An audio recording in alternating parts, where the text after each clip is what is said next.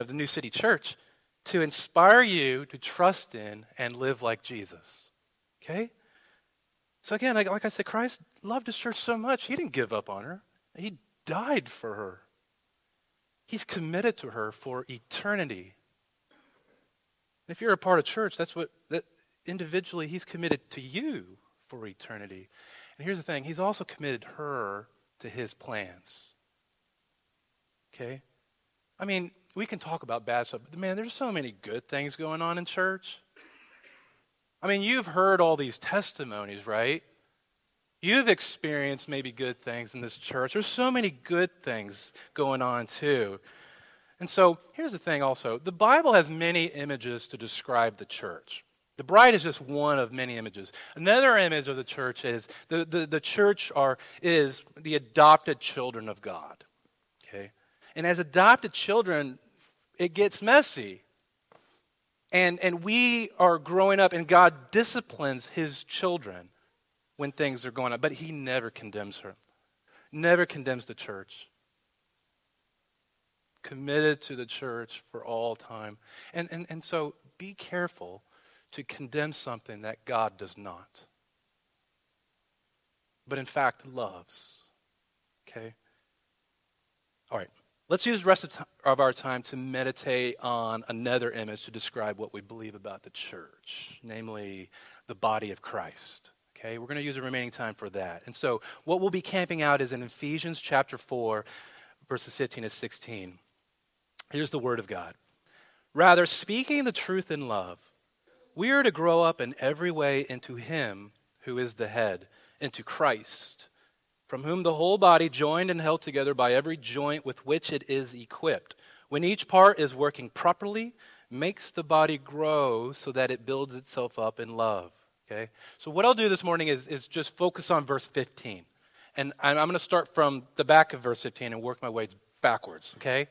So the first thing we see is that Christ is the head. We're working our way into him who is the head, into Christ. And so let's establish something first. It is Christ who founded the church. Okay? Christ is the head. Now, Pastor Matt led the charge to plant this church 7 years ago. Okay? But he is not the head of the church. Now, many of us gladly submit to his leadership, but Christ did not relinquish his title as head of the church. Pastor Matt reports to him. Okay? So Christ is the head, and we follow him. We grow into him. Here's the thing with leaders. When leaders always have a timeline. When a leader dies or retires, he or she gives up the title and passes the torch. Our Lord Jesus Christ, he indeed died, but the good news is he rose again. He ascended into the right hand of God the Father. And so there's no passing of the torch.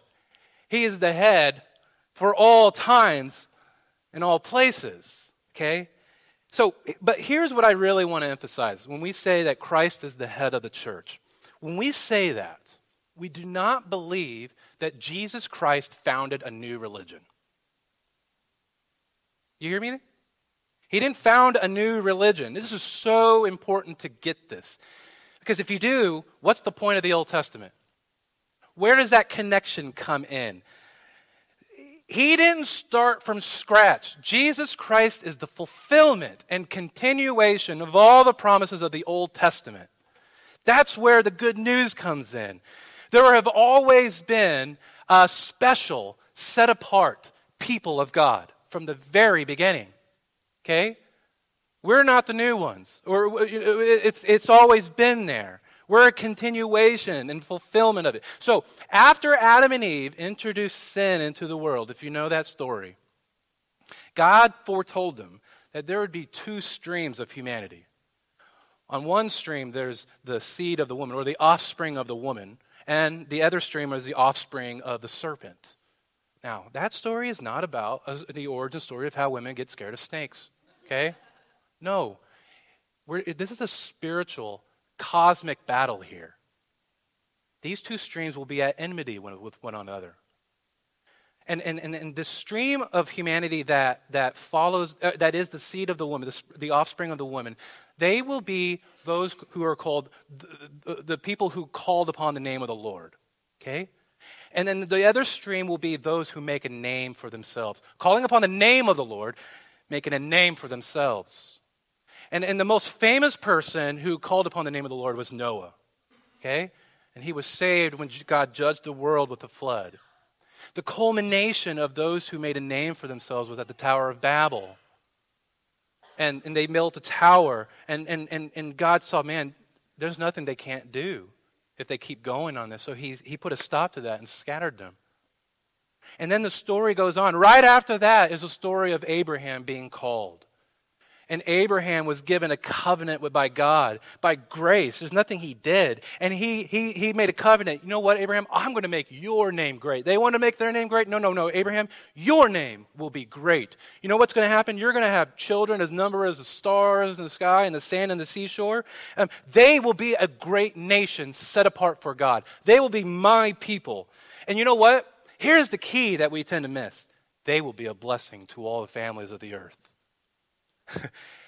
Mission didn't start from Jesus. It started from the very beginning. This stream of humanity that would not call upon his name. He's not giving up on them. He wants to make this other stream as wide as possible. We're not talking about a little trickling creek here for those who call upon the name of the Lord. We want to make it a mighty river. So he's called upon Abraham, and these people, they did grow. And so God specifically showed through Moses how they can become a blessing to the other nations by giving them a law, or the laws through Moses. A lot of times when we think of the laws, we're thinking that they want to do these laws so that they can obtain God's favor. Wrong. They already have God's favor. They're already the people of God. There's nothing they can do anymore. They have sacrifices to remind them that their sins are atoned for.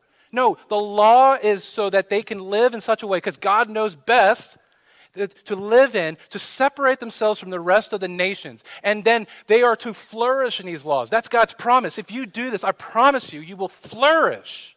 You will be blessed. And then you will signal to the rest of the world, this is what happens if you obey God. That's what's it about. They were supposed to be a light to the nations. Like a lighthouse. You know, we used to live on Oregon, and along the coast you'd always see lighthouses because the Oregon coast is very rocky. And in the dark, the ships can't see the rocks, but when they see the lighthouse, they go, oh, don't go that way, go another way. The lighthouse tells you, danger, danger, danger. Go this way. And sin, that's what it does. It keeps you in the dark. You think everything's going swimmingly, it's going okay, but then you always crash into the rocks. Sin leads to death. And as lights, the people of God were to say, no, God's way leads to life. It saves people. But if you know the story in the Bible, you know Israel wasn't so good at obeying. Instead of being a light to the nations, they were just like the other nations. Okay? And they crashed into the rocks again and again and again. What they needed was a captain to guide them. They needed a shepherd leader, one who was after God's own heart.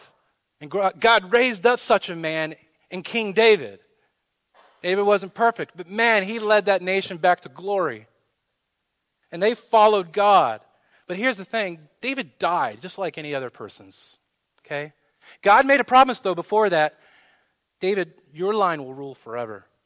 I'm making a kingdom here on earth, and it's going to be through your offspring. But David died.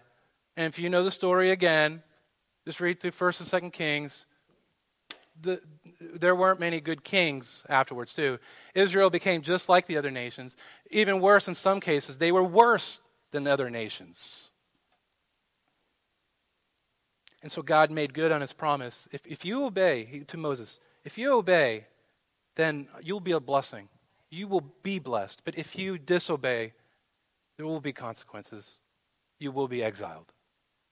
And so finally, after many, many, many hundreds of years, Israel was indeed exiled.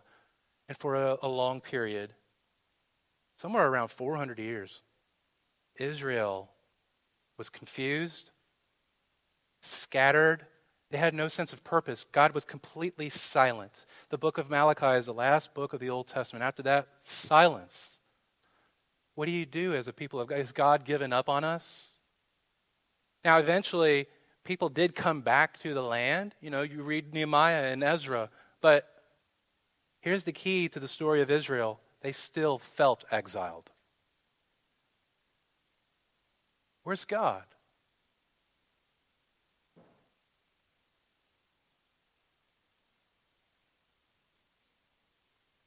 But God didn't give up on them. The time also came when God sent his one and only Son to fulfill the promise given to Abraham that his seed would be a blessing to all nations. The time came when Jesus fulfilled all the law given to Moses to become a light to the world. And then the time also came to fulfill the promise given to David that a king will come and he will rule forever as his line. Jesus led the way. King Jesus led the way from his birth, life, death, and resurrection to renew the mission of God that he had all along to bring all the nations into the fold, to bring his kingdom on earth that they may be blessed to his glory. And so, usually, when we think of missions, we think of going off to a far-off foreign country or building a house for the poor people. Those are part of it. But no, mission can be in your backyard. Mission can be in your office. It can be in your kitchen. Okay? No, mission is bringing as many people as possible to the fold to enjoy the blessings of God's kingdom. You see, our hope isn't just being saved and then just escaping and going off to heaven. That's not our hope. But how many times have you heard messages like that? What about now? What does the gospel mean for us now? That's not our hope. That's not biblical. Our hope isn't that we're going to escape and go away. Our hope is heaven's coming down to earth.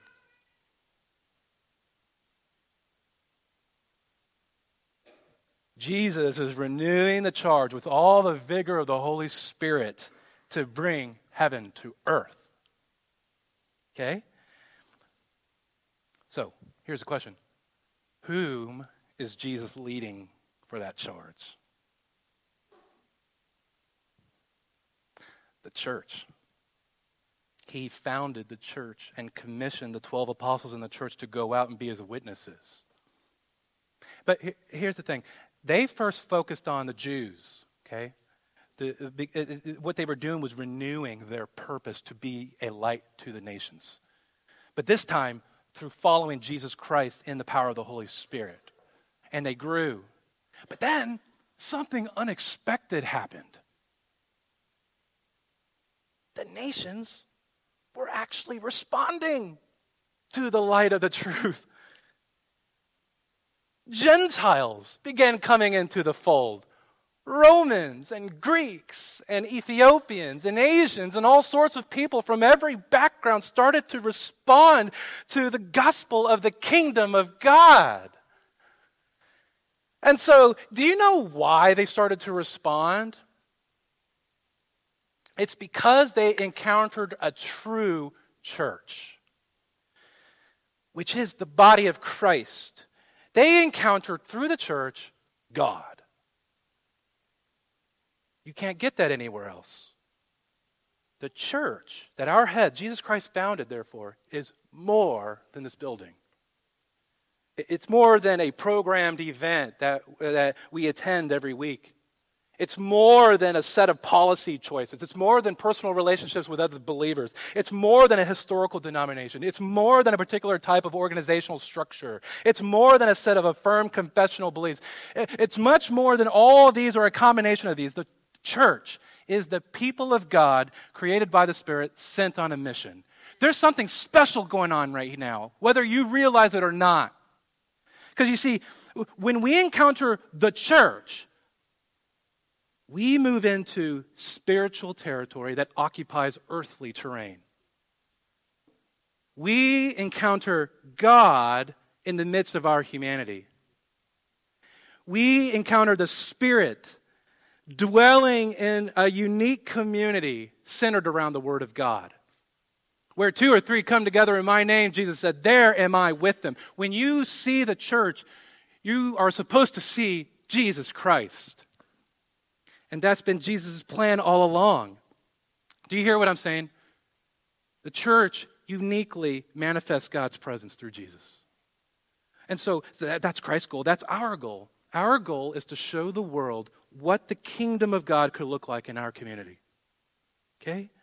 And that's a high calling.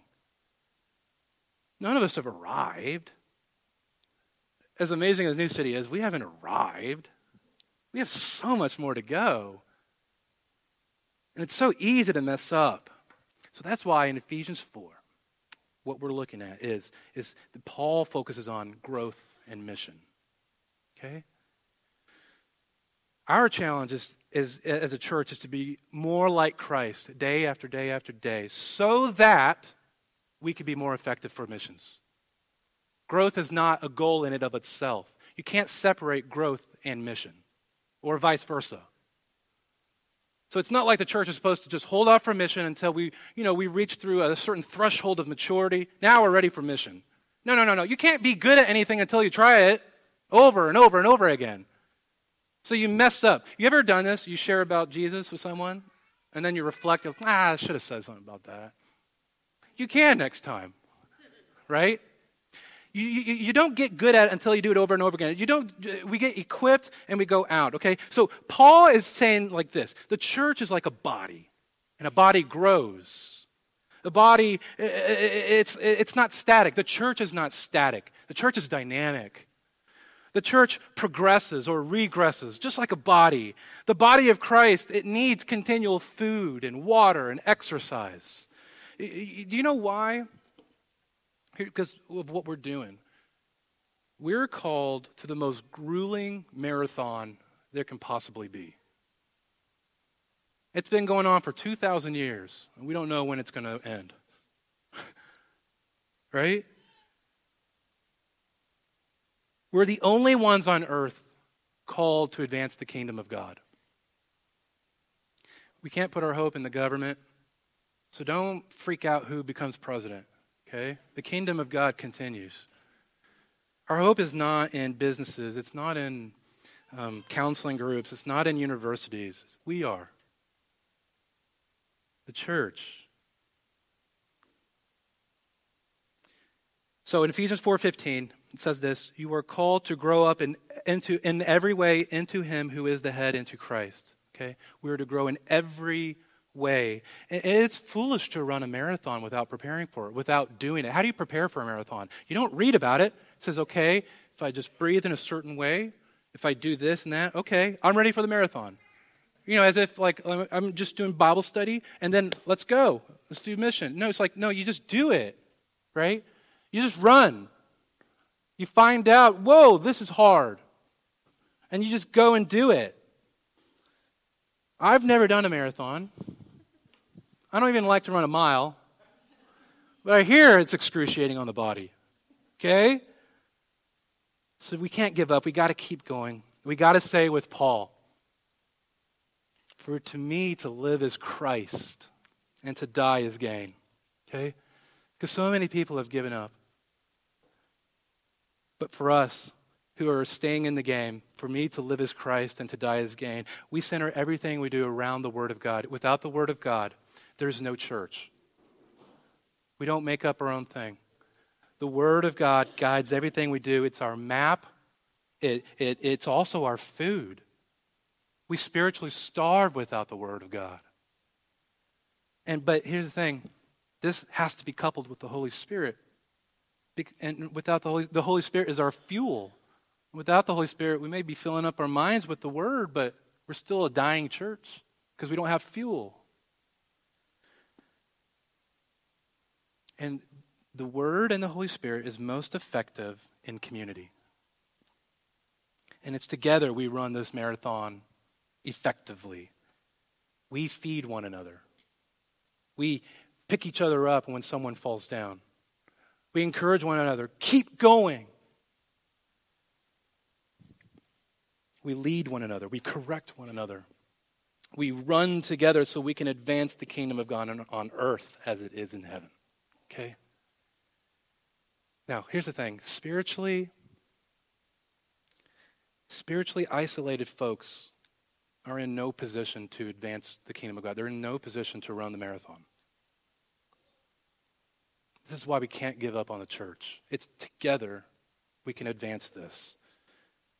It's God's plan. The church in Greek is ekklesia, which means the assembly or the gathering. Our rhythm is to gather and then go out. It's like breathing. Inhale, gather, get all that I need. I need oxygen.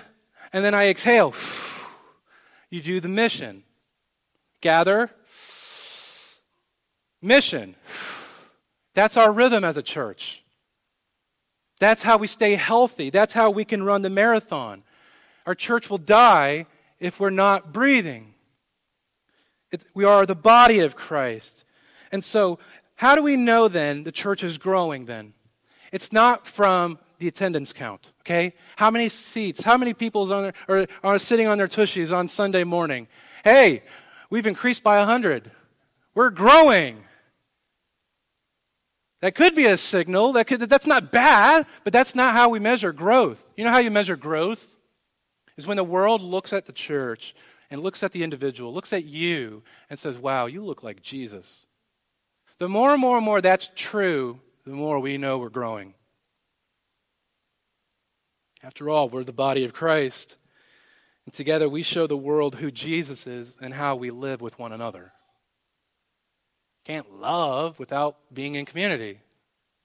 So gathering is indispensable, okay? So here's the last part of verse 15. We're working our way backwards. The very first part says, Paul says, to speak the truth in love. To speak the truth in love. Now, that is a picture of being anchored in the midst of a storm.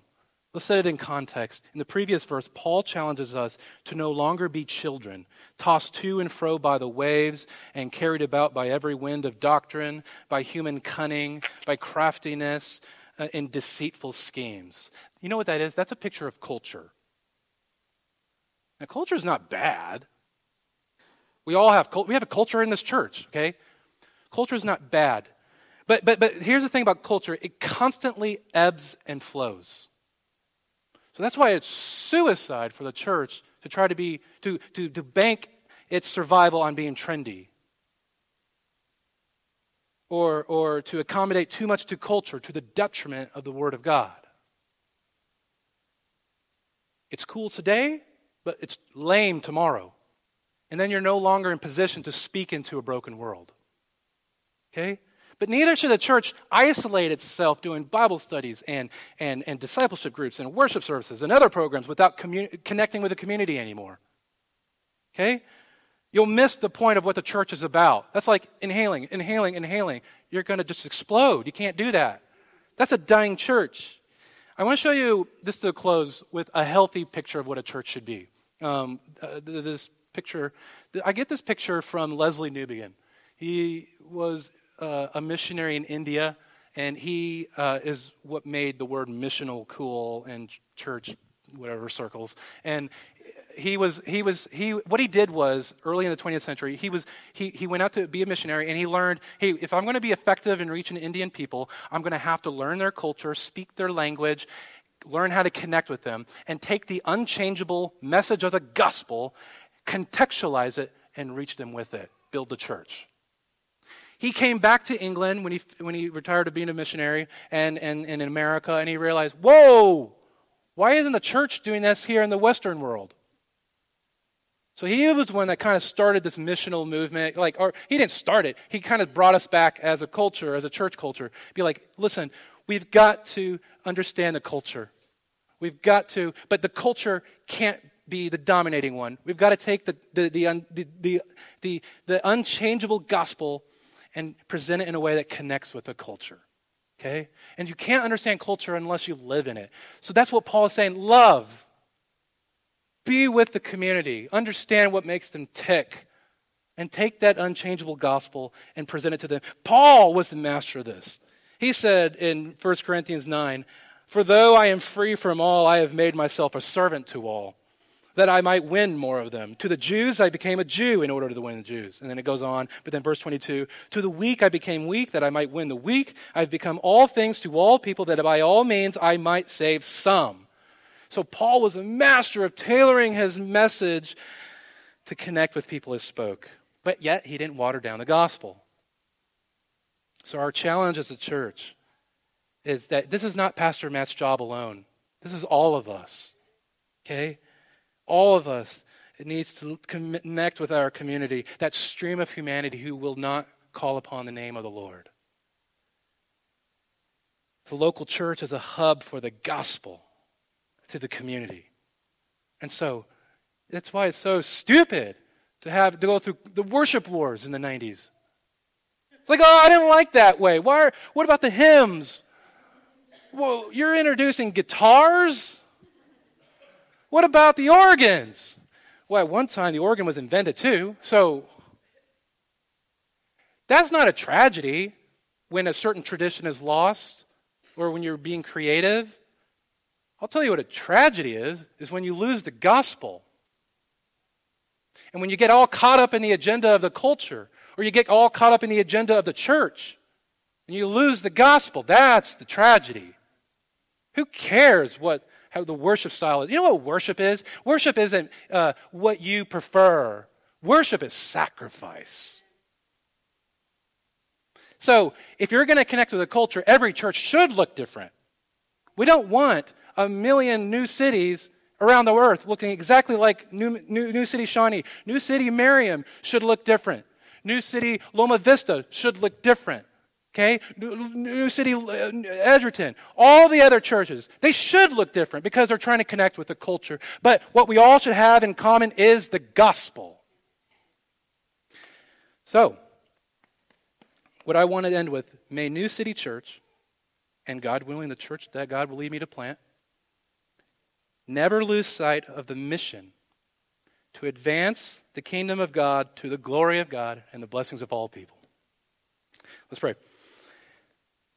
Father, this is such an enormous topic. There's so many that we left out today, but I think we get the gist of it. And I pray, Lord, that as a church, we would continue to stay in this line, to stay in this mission that you have sent us, that you have commissioned. We want to give you all glory. Like what we just sang earlier, we breathe to worship. And I pray, Lord, we would do that in our lives, at work, in our families, with our neighbors, with all our friends. And I pray, Lord, that together we can show the world what the kingdom of God looks like. Father, we can't do this without you. Spirit, give us power. Work mightily among us. Give us boldness. Give us love. In Jesus' name, amen.